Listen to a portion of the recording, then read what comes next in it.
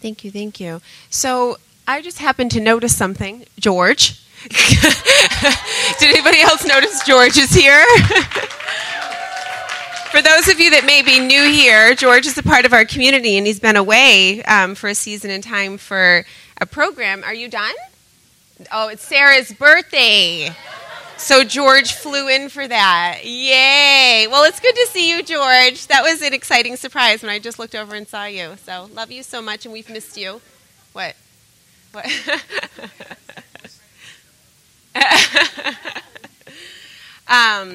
So for those of you, I know a large number of our community did go to California for the Azusa Now event. But I also know that there's a good number of people that did not go, and there might also be a good number of people that might not be aware of what took place last weekend.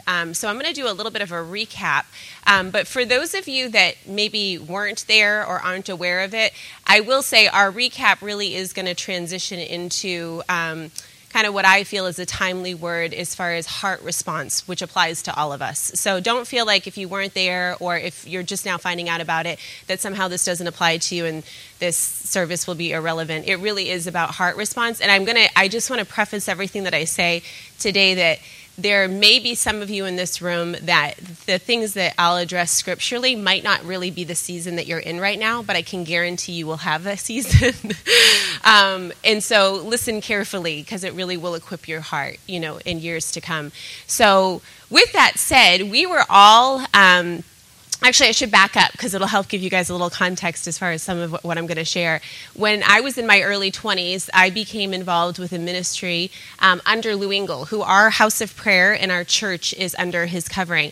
And so Daryl and I actually were involved with the Call DC in 2000. And so basically what the call is on the Washington Mall in 2000, Lou Engle, which at that point in time was not very well known. So it was pretty much like a no-namer, started calling the nation to the Capitol to fast and pray for America. And it was extraordinary because I can't even remember, I think they said 400,000 people came that day. That's what the Parks and Recs for DC estimated. Now, mind you, this was not the kind of event where like all of the cool speakers and we're going to have Francis Chan and Jesus culture. Like nobody knew who was going to do the 12 hours. Everybody just knew we were going for 12 hours to fast and pray. Like, that's kind of crazy. Like, I am just going to say this. I know there's a lot of movements, like when you start putting out the really incredible worship leaders that everybody loves and the speakers that are so inspirational, it's like, oh, I'm going to go and I'm going to go hear them. That's exciting. But when Lou literally is saying, we're not promoting a name or a face, this is about coming to pray for the nation, and 400,000 people come, that's crazy. That's really crazy.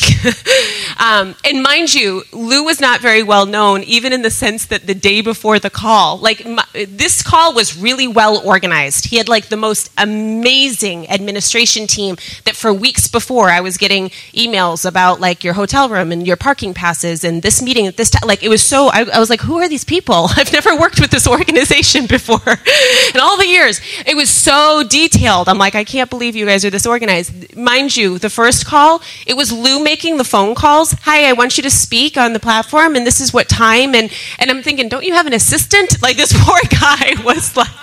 But the day before the call in 2000, we were literally on... Like, this is different. Now you needed tags, and you had meeting rooms. And literally the day before the call this time, I think I sent it to Kathy McDonald or somebody. There was the meeting room the day before with the people that were going to be ministering. It was like every person you can imagine in the body of Christ. From like Jack Hayford, Lauren Cunningham, but a room that sat probably 150 to 200 people, and it was just packed with people that were involved the next day. So mind you, it's changed dramatically. In 2000, it was on the Washington Mall. Lou was sitting in a circle with about 15 of us saying, I don't know who's going to show up, and I don't know what's going to happen tomorrow. We're just going to get on our face and seek the Lord. It was drastically different. But with all of that said, I am going to say this. I was part of mobilizing for the call in 2000. Daryl and I were helping to lead a youth ministry and a young adult ministry. And there was such expectation for, let's go to the Washington Mall. Let's seek the face of God. And for those of you that lose language and things like that, he was like, it's an Elisha and Jezebel showdown. The fire of God's going to come. We all went like literally going, we're going to see fire. Like there's going to be fire from heaven. It's like Elisha's going to appear in the flesh. You went there with like a real sense of like something insane is going to be happening. Like the heavens are going to open. And so we went, and I'm sharing this in context of some other things, but we all went. We all did our 12 hours. There were definitely some major high points. There were other lulls when you weren't sure what was going on. But we all went, and we all went home. And I'll be honest with you, from working with young adults, from youth and, young professionals, there was really a sense of going, well, what happened? Did anything happen? And I'm saying this in context of that was in 2000, and I happened to watch a group of young people. Daryl was a part of a band that played at several calls. He doesn't like to own it. But I happened to watch a group of young people. So mind you, this was 16 years ago. I happened to watch a group of young people go from postures of expectation to when their expectation was not realized in the way that they kind of dreamt or imagined that. I've watched young people then flounder in disillusionment, discouragement, unbelief, and even backslidden states. I'm going to be really honest. I've even seen it with the House of Prayer. It's been 10 years that we've been doing JHOP, praying for the city of Boston, and you hold on to prophetic words, and you see people that are like believing for revival, believing for college campuses, and they go from that posture to when it's not translated or demonstrated or manifest in the way that our finite mind believes that it's going to be or imagines that it should be, then we get hurt and offended and discouraged and bored, and we move on to other things.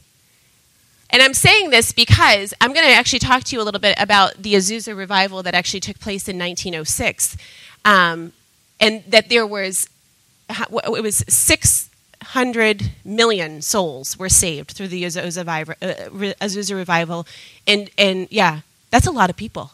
That is a lot of people that got saved in 1906. But you know what's interesting, though, is like, this is what happened was in 1906, I actually want to encourage all of you, if you don't read anything about revival history, you should. You really should just pick up some books, like read about Jonathan Edwards, read about the First and Second Great Awakening, read about the Azusa Street Revival, read about the revival in Wales under Evan Robbins. So you should really read about these things, because what I'm going to say is, number one, they saw such extraordinary moves of God that it will build your expectation for what God desires to do and what God intends to do. But there's a second part to that. Specifically, before Azusa Now, I was actually reading this specific book. And in reading about it, just reading about Frank Bartleman and the process and the journey that this man was on before he actually saw this major outpouring. There was nothing extraordinary. There was nothing grandiose. There was nothing amazing. It was actually a journey marked with a lot of suffering, a lot of hardship, a lot of pain. He lost, how old was his daughter that died? Was she 6? She was like 6 years old.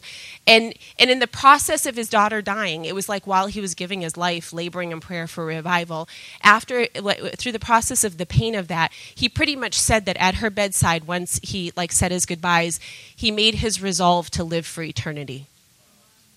Like, instead of even that devastation causing him to be derailed and offset in his mission and his call, it actually made it more concrete in his heart of that it's really not about the here and the now, and it's so temporal, it's about eternity. So you actually find the journey, talk about poverty. He's completely living by faith, and it's not like now, like when we live by faith, we all send out big newsletters, and we all try to raise money. He actually said that before God, he refused to allow his need to be known to man. He refused to utter his need before man. The rest of us, if I need a new pair of boots, I'm posting on Facebook, I would love these designer $200 boots. Can't afford it, but if you want to bless me, boy.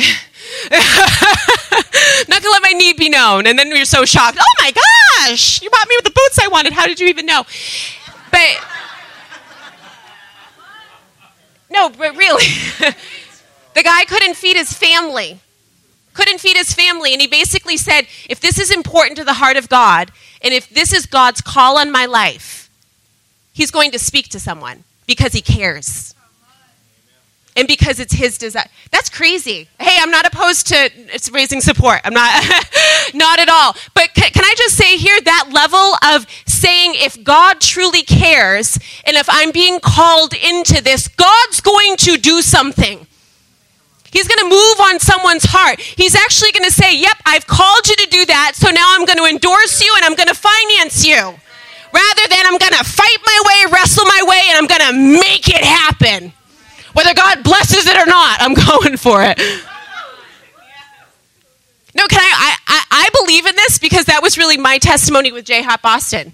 The woman that financed us, I didn't solicit a person. I was like, I got an F in fundraising. She sought us out and said, what do you see the handprint of God on? I'm not seeing the handprint of God on too much. I'm discouraged and I think I'm moving into a 1-bedroom and just going to pray and fast for the city. She really pressed, what do you see the hand of God on? Well, there's this house, but I don't want to get into that. And she literally was like, hey, for the first year I'm paying the entire rent. That's when she started paying my salary as a single person. How much was it? My salary? Yeah, how much was everything? Oh, God. Well, at one point, I don't know, because she ended up adding. She was financing us $14,000 a month. One person for many, many years. It's the only reason we have a house of prayer here. Yeah. Yeah. No, honestly, when I wanted to secure that house, it was 9 years ago. The rent was $4,500, which is a steal, because now it's $7,500 there for the house. I wanted to rent the house, but I needed $14,000 up front just to secure it, $4,500 a month. And I just was in a position where all I wanted to do was pray and fast. I did not want to have to work hard to build a team, to get money, to pay like all of that. And so she just said, I'll pay it for the whole first year. But that $14,000 was when she ended up coming to our ordination and telling Daryl he needed to leave his job and do this full time, and she offered to pay his salary as well. So, yeah, and crazy, right? Crazy. But there again, it's illustrated. If God cares and it's something he wants to endorse, he's going to move on people's hearts.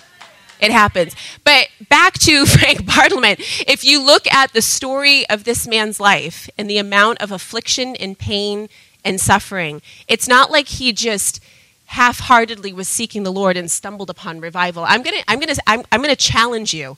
Go study some of the revivalists and see the posture of heart and the manner of life that they lived. It was not a half-hearted approach to seeking the kingdom of God.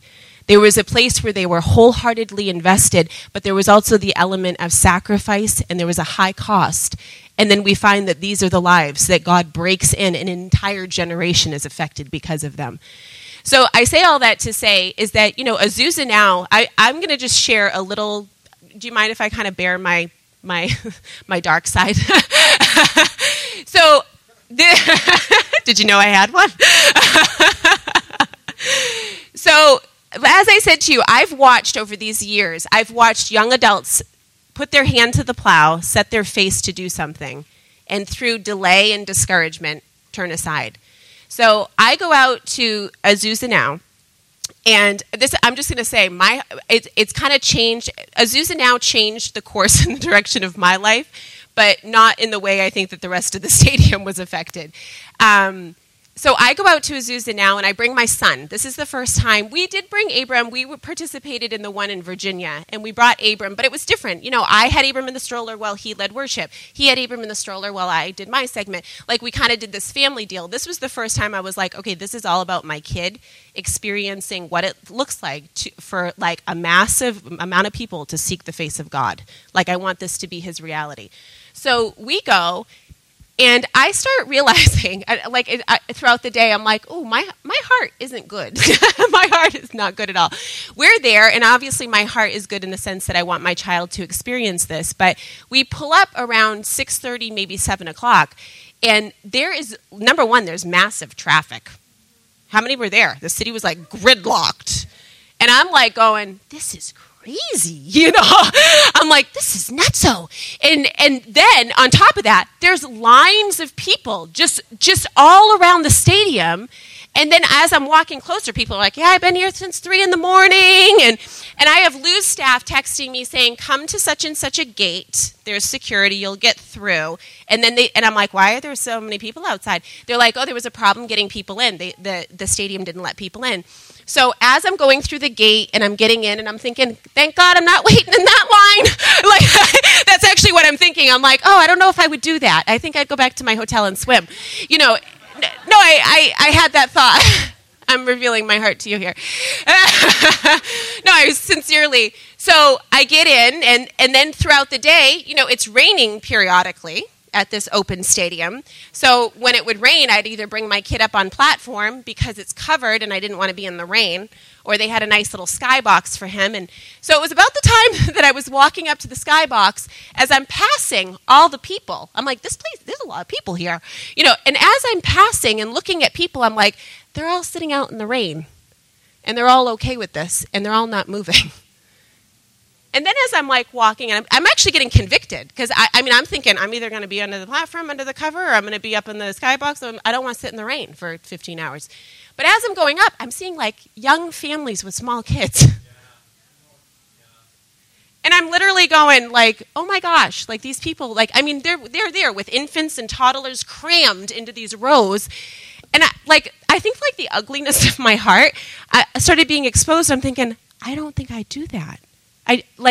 For me, there was a certain amount of it was like kind of easy, and it wasn't inconvenient. I had private parking, and I had a nice gate to walk through that I didn't have to wait in line. But what started striking me throughout the day is going, there's really a high cost for all of these people that are gathering here. I mean, there were people there from all over the world. Talk about being sleep deprived and coming on flights. And I was sleep deprived. I had a child waking up at 3:30 in the morning because we were on West Coast time. But this is what I'm going to say to you. Throughout the entirety of the day, I just started realizing is that there really is, regardless of what you may see, or if you're like, I don't see the third great awakening yet, I'm going to say something. There is a marked and distinct hunger in the body of Christ. There's a marked and a distinct hunger in the body of Christ. And really there's a couple things that I want to address with our community, but for me, what I began to realize is that place of being inconvenienced, I guess I'll even use this word, that place of really being desperate for a move of God. I'm going to say this to you. It's perfectly fine. My husband wasn't there. He was here because he was facilitating this and serving here. It's not about physically being in that location. And I'm not saying if you didn't go fly your butt to California, you're not desperate for a move of God. It has nothing to do with that stadium. It has to do with a posture of our heart. And one of the things that we find when we read about the revival in Wales is it says of them that they came to a place of realizing they were satisfied with themselves and their own goodness. And when they realized they were satisfied with themselves and their own goodness, they realized they had a problem on their hands. See, oftentimes we want to point to issues of sin as the problem, of kind of like, well, if I have a big, dark, hairy thing growing out the side of my head, and it's like blatant sin, well, then we know we all need to repent of that. But just simply the posture of being satisfied in ourselves and our own goodness, and instead of being desperate for the inbreak of God. Do you realize, people, that if we're just simply satisfied, we have a crisis on our hands? There's a problem if we're just simply satisfied. I'm actually going to read to you guys. It's actually one of my favorite quotes. I'm going to read you one by A.W. Tozer.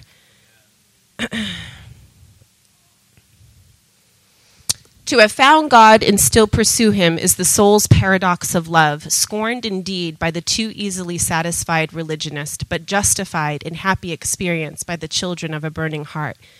Come near to the holy men and women of the past, and you will soon feel the heat of their desire after God.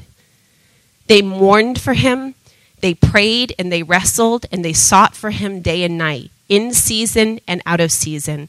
And when they had found him, the finding was all the sweeter for the long seeking. Moses used the fact that he knew God as an argument for knowing him even better. Now, therefore, I pray thee, if I have found grace in thy sight, show me now thy way, that I might know thee, and that I might find grace in thy sight. And from there he rose to make the daring request, I beseech thee, show me thy glory. God was frankly pleased by the display of ardor, and the next day called Moses to the mount, and there in solemn procession made his glory pass before Moses. David's life was a torrent of spiritual desire, and his psalms ring with the cry of the seeker and the glad shout of the finder.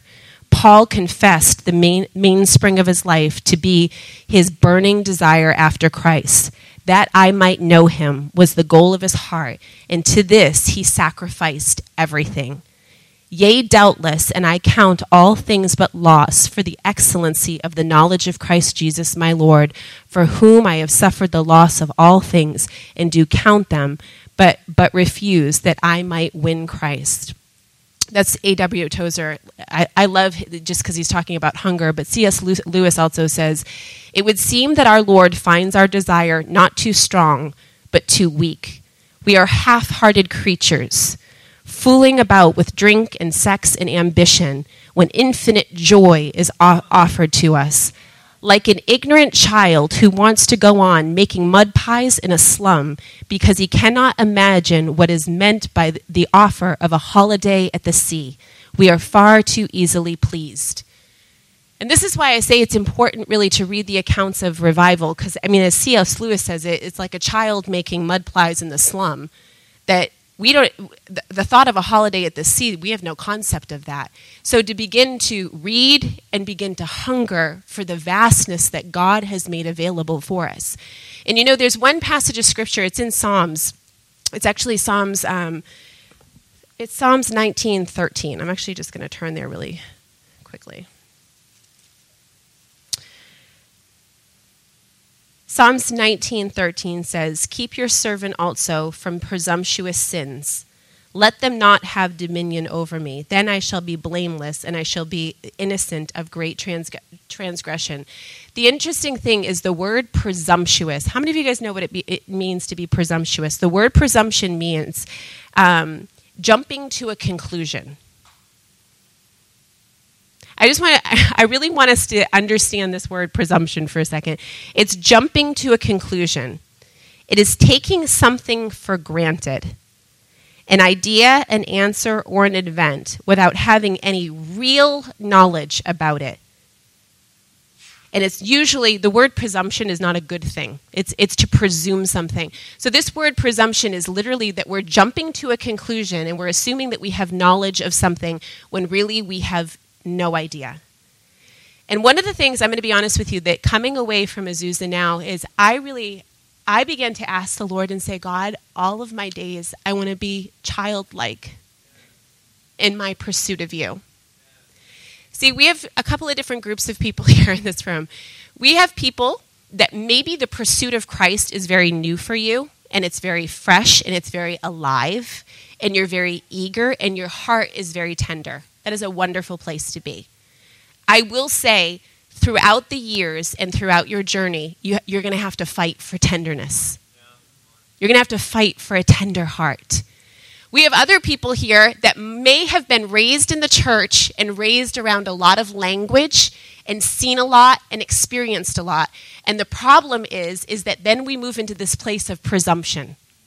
I've seen that. I know that. I've experienced that. To be honest, there's even a place where when we hear the word of God, there's a certain, we almost like want to finish it in our mind. Like, yeah, I know what that says. And you know what it is? It's out of Isaiah. It says, on this one I will look.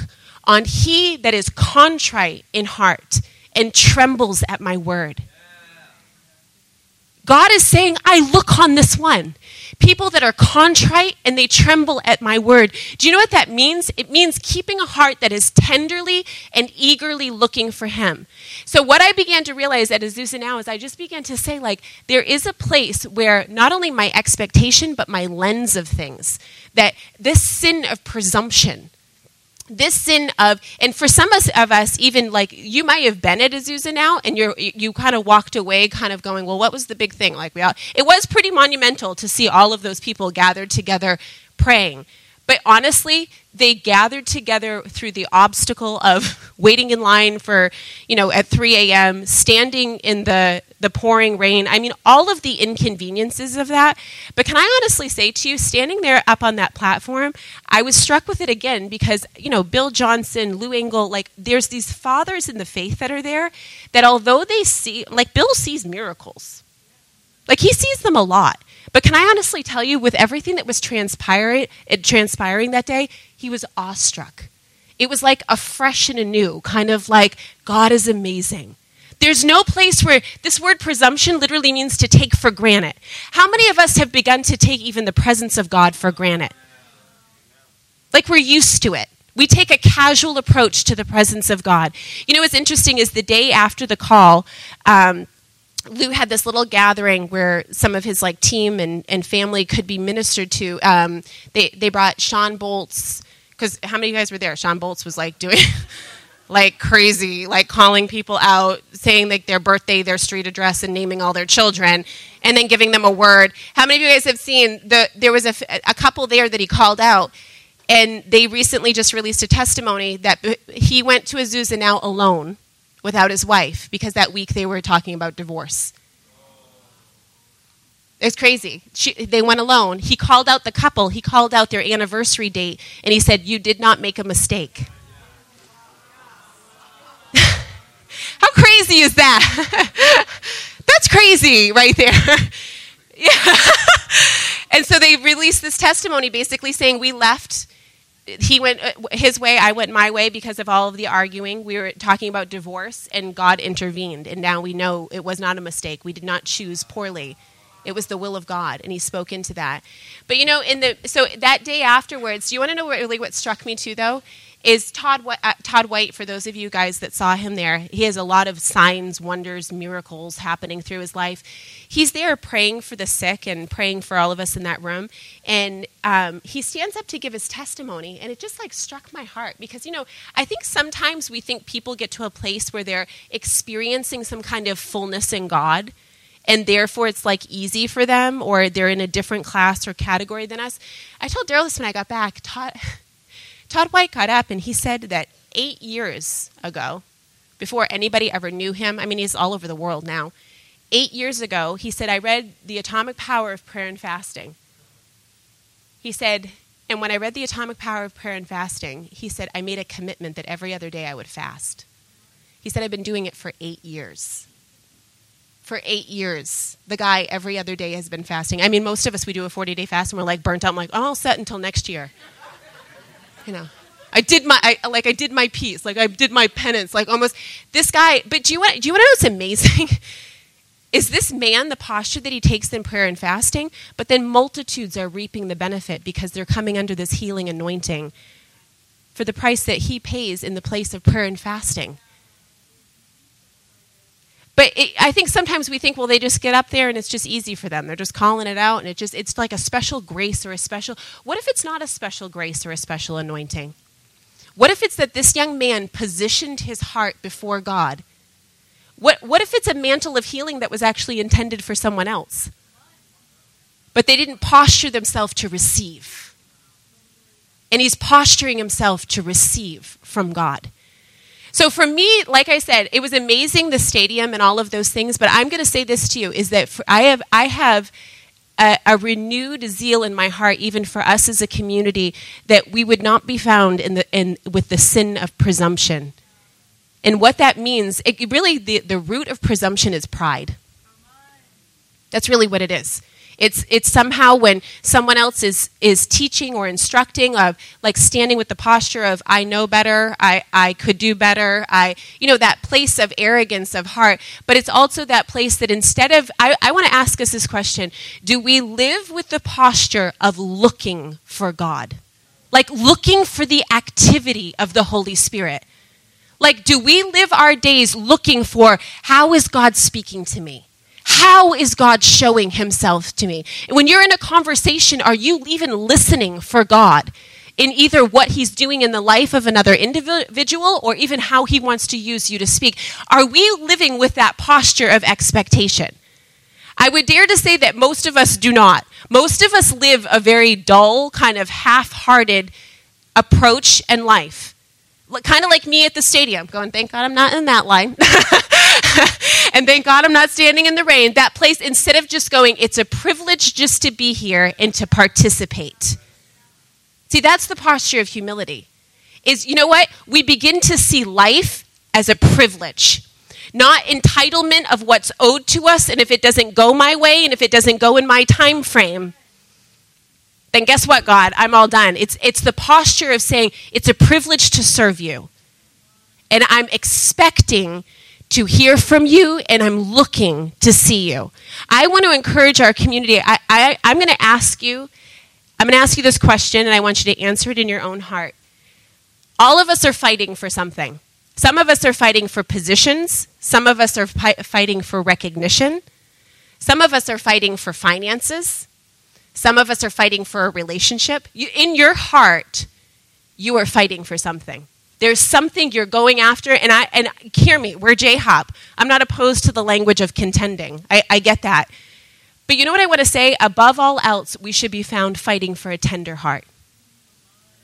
No, really, whatever your status is in life, whatever it is you're going after, you know what I want to say to you? Give yourself to fighting for a tender heart before him.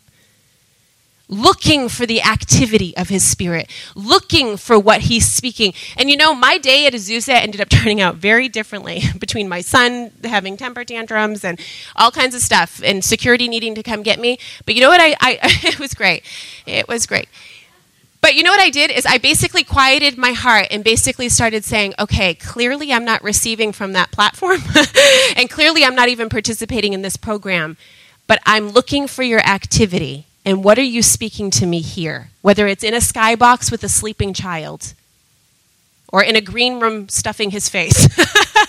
I mean, all of those things. And this is the thing. I think sometimes we get caught up on what is our position or our vocation or our status in life.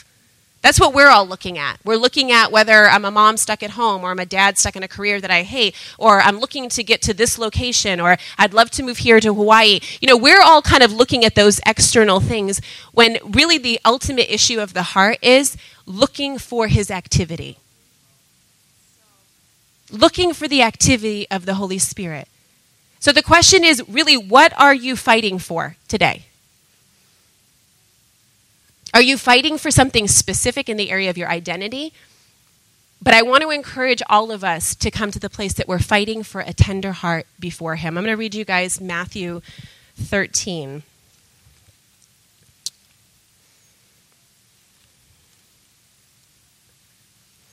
This is actually, he's quoting out of Isaiah. So Matthew 13:14.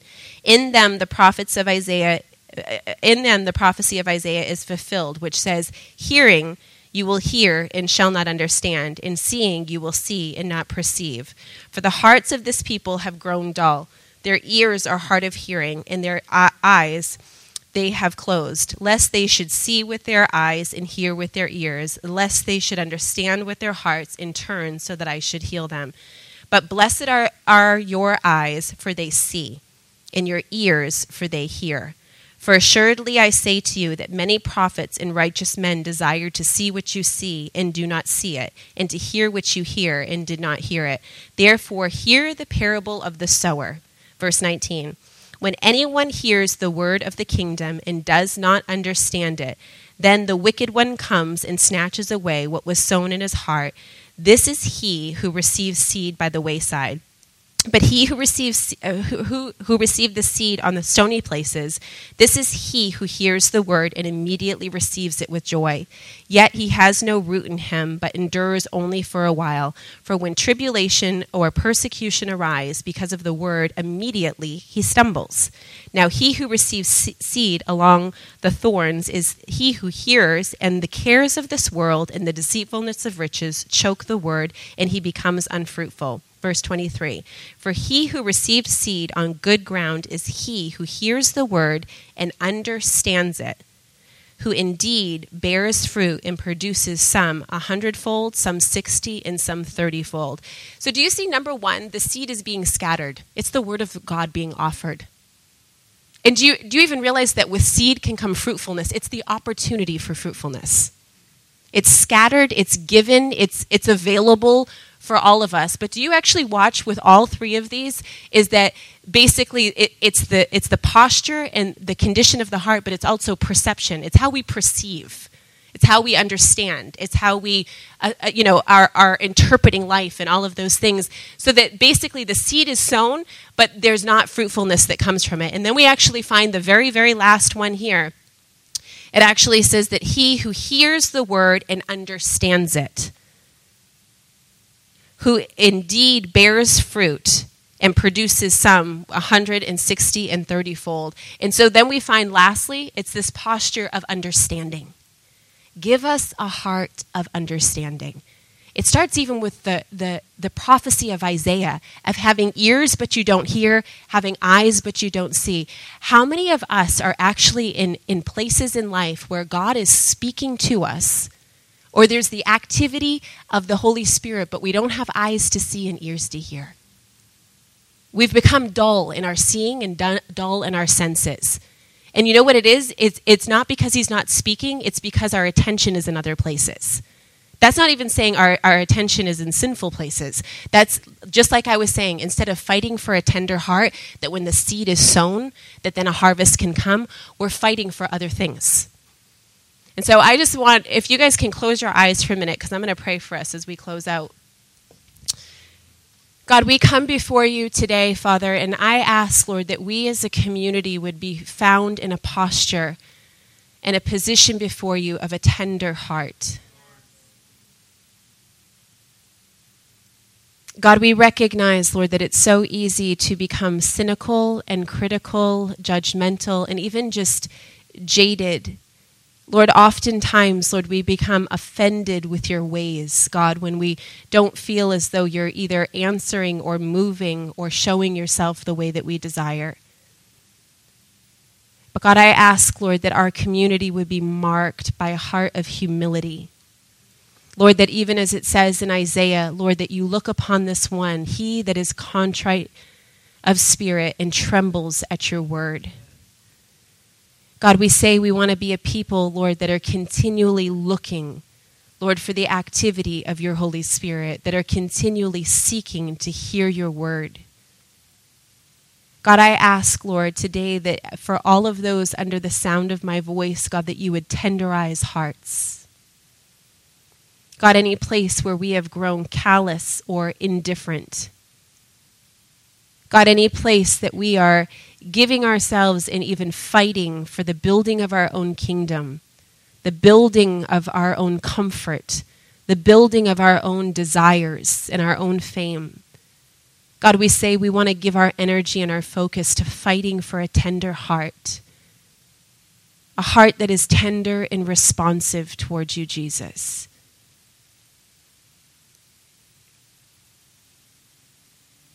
God, I ask that we would be a people, Lord, that truly have eyes to see and ears to hear.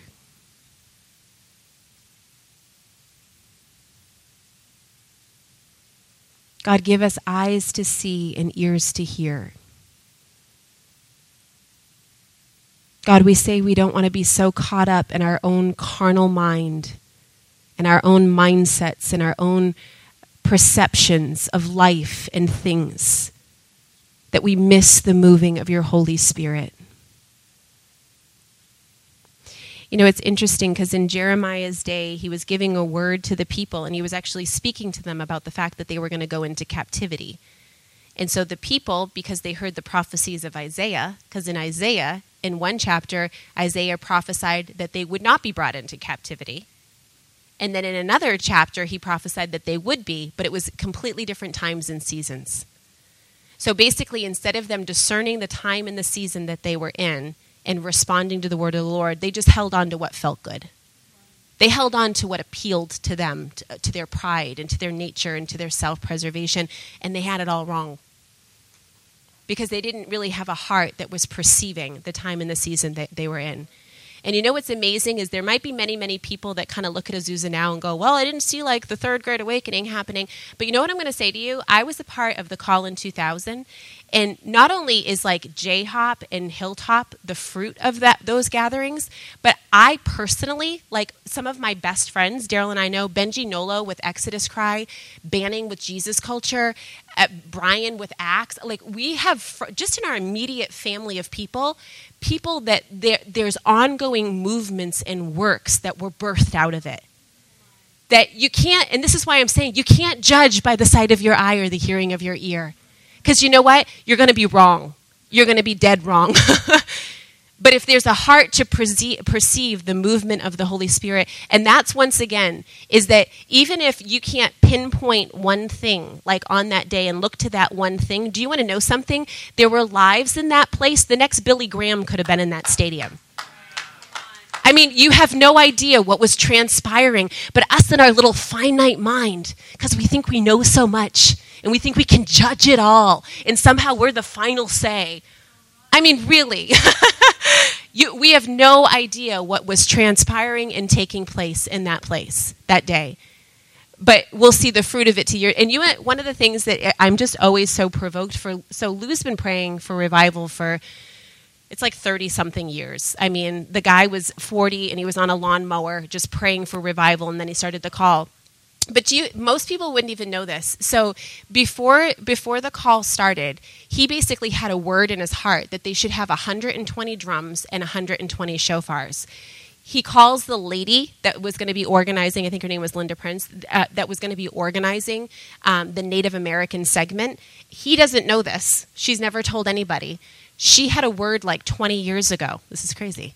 She had a word like 20 years ago that when you see the sounding of 120 drums and the sounding of 120 shofars, it will be the mark and the distinction of the beginning of a great awakening. So Lou has this word in his heart, kind of like, I have to ask her if we can get a hold of. So he calls her. She basically is like, how did you know? And how did you? So that's taking place, but this is crazy.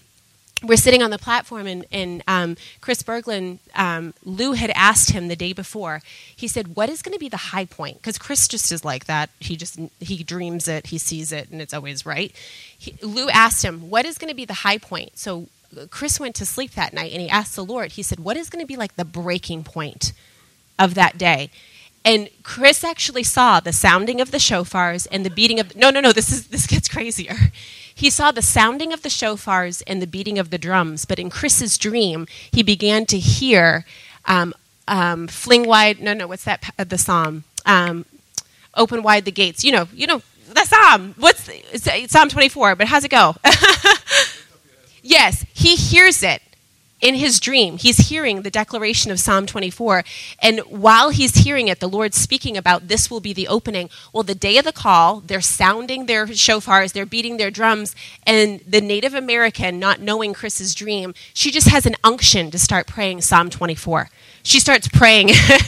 And Chris is next to us going, this is my dream. Like, this is all how. And none of these people are communicating but this is why I'm saying it's that childlike posture of looking for the activity of the Holy Spirit. Instead of and most of us probably were like, I actually had somebody next to me on the platform going, I'm not into shofars. Us with our own opinions and our own desires and how we interpret things, we have our own judgments of how it is, but yet there's a God in heaven that has spoken specific words to people to spark faith in their heart. And so this is what I want to say to you, is that as a community of people, we want to be on the side of expecting and believing for what God is doing. Hey, Derek Prince had a word. It was like 1972 in Tremont Temple, and he actually said, Boston is the Jericho of the United States. And he said, and when I cause the walls of pride and intellectualism to fall, I will pour out my spirit across this whole land. You know what I want to say, though? We're here in Boston, and let's just say if he addressed pride and intellectualism, it's because we're people that are prey to that.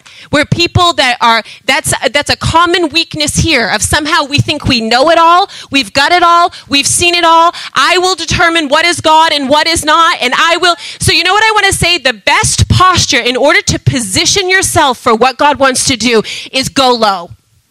Just go low. Even if you don't agree, even if you don't like it, go low in the posture of prayer. And instead of assessing your own judgments and your own opinions on the body of Christ and what is God and what is not, just simply say, I'm looking for the activity of your Holy Spirit. Let me be found with a tender heart that is responsive and looking for God's voice. Begin to ask God, what are you saying? And you know what? You don't always have to get up and tell everybody else what he's saying. Just remain in the posture of being tender and pliable in the place where you're eager and you're expectant. If you're in this place today and you know, you can actually say, no, I'm not in a place of expectation. I've not been in a place of expectation. There is no shame in that, but I actually want you to stand to your feet. We're going to pray. And I get it. This goes to the very root of pride, that none of us actually wants to be found in a place of need. But if you know that you're in that place of need of saying, I need faith and hope awakened in my heart. I need to be tenderized, and I need to be in a posture, in a position where I'm looking for the activity of the Holy Spirit. There is no shame in that. That was me the day of Azusa. As I was walking around going, I'm glad I'm not in that line, I actually changed my posture to saying, God, I want to be in a place of being desperate for you. We cannot despise desperation. We cannot stand at a place of despising what it is to be needy and broken, because that is what has birthed every move of God in every generation past. So God, we come before you as a community of people. And God, we even say, Lord, we want to lead the way, God, in laying down pride and intellectualism. God, we say, Lord, we do not want to be a people that stand critical and judgmental. Lord, we just even lay down all of the opinions that somehow we know better, or we could do it better, or the judgments of other people. And God, we ask, Lord, that instead we would stand with a heart of tenderness before you, of humility before you. God, we simply desire the moving of your Holy Spirit. God, we say we don't care how it comes. We don't care who it comes through. But God, we simply want to be found in the posture of expectation and eagerly waiting and looking for the movement of your Holy Spirit. God, we say, Lord, don't let us be that people that resist and oppose the movement of your Holy Spirit. God, we ask that you would do whatever it is you need to do in our hearts to make us pliable and bendable and breakable before you. God, we say, Lord, we want to be that people in Isaiah, Lord, that you look upon those that are contrite. Lord, those that are humble, and Lord, those that tremble at your word. God, I ask, Lord, even right now, Lord, that you would break off dullness of heart. God, I ask, Lord, every place where our life has been consumed with fighting for position, or fighting for status or finance or occupation, whatever it may be, God, we say, find us as a people that are fighting for a tender heart before you.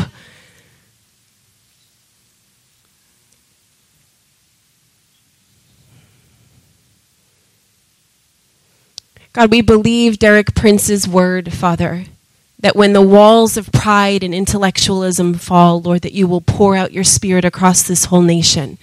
So, God, we say that we want to be participants. God, we willingly choose to take down the walls of pride and intellectualism in our own lives, places where we want to weigh and assess and judge God in the moving of his Spirit. And God, we say, Lord, that instead, God, we simply want to be found, Lord, with humility and tenderness of heart.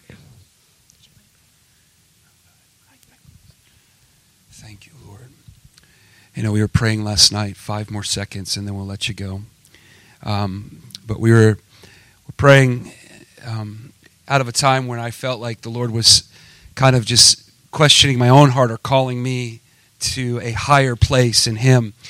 But it was all about faith and about taking risk. You know, the problem when your head isn't married to your heart, you know, when the two aren't working together to perceive and declare and walk into things of God, you kind of get stuck in a ditch.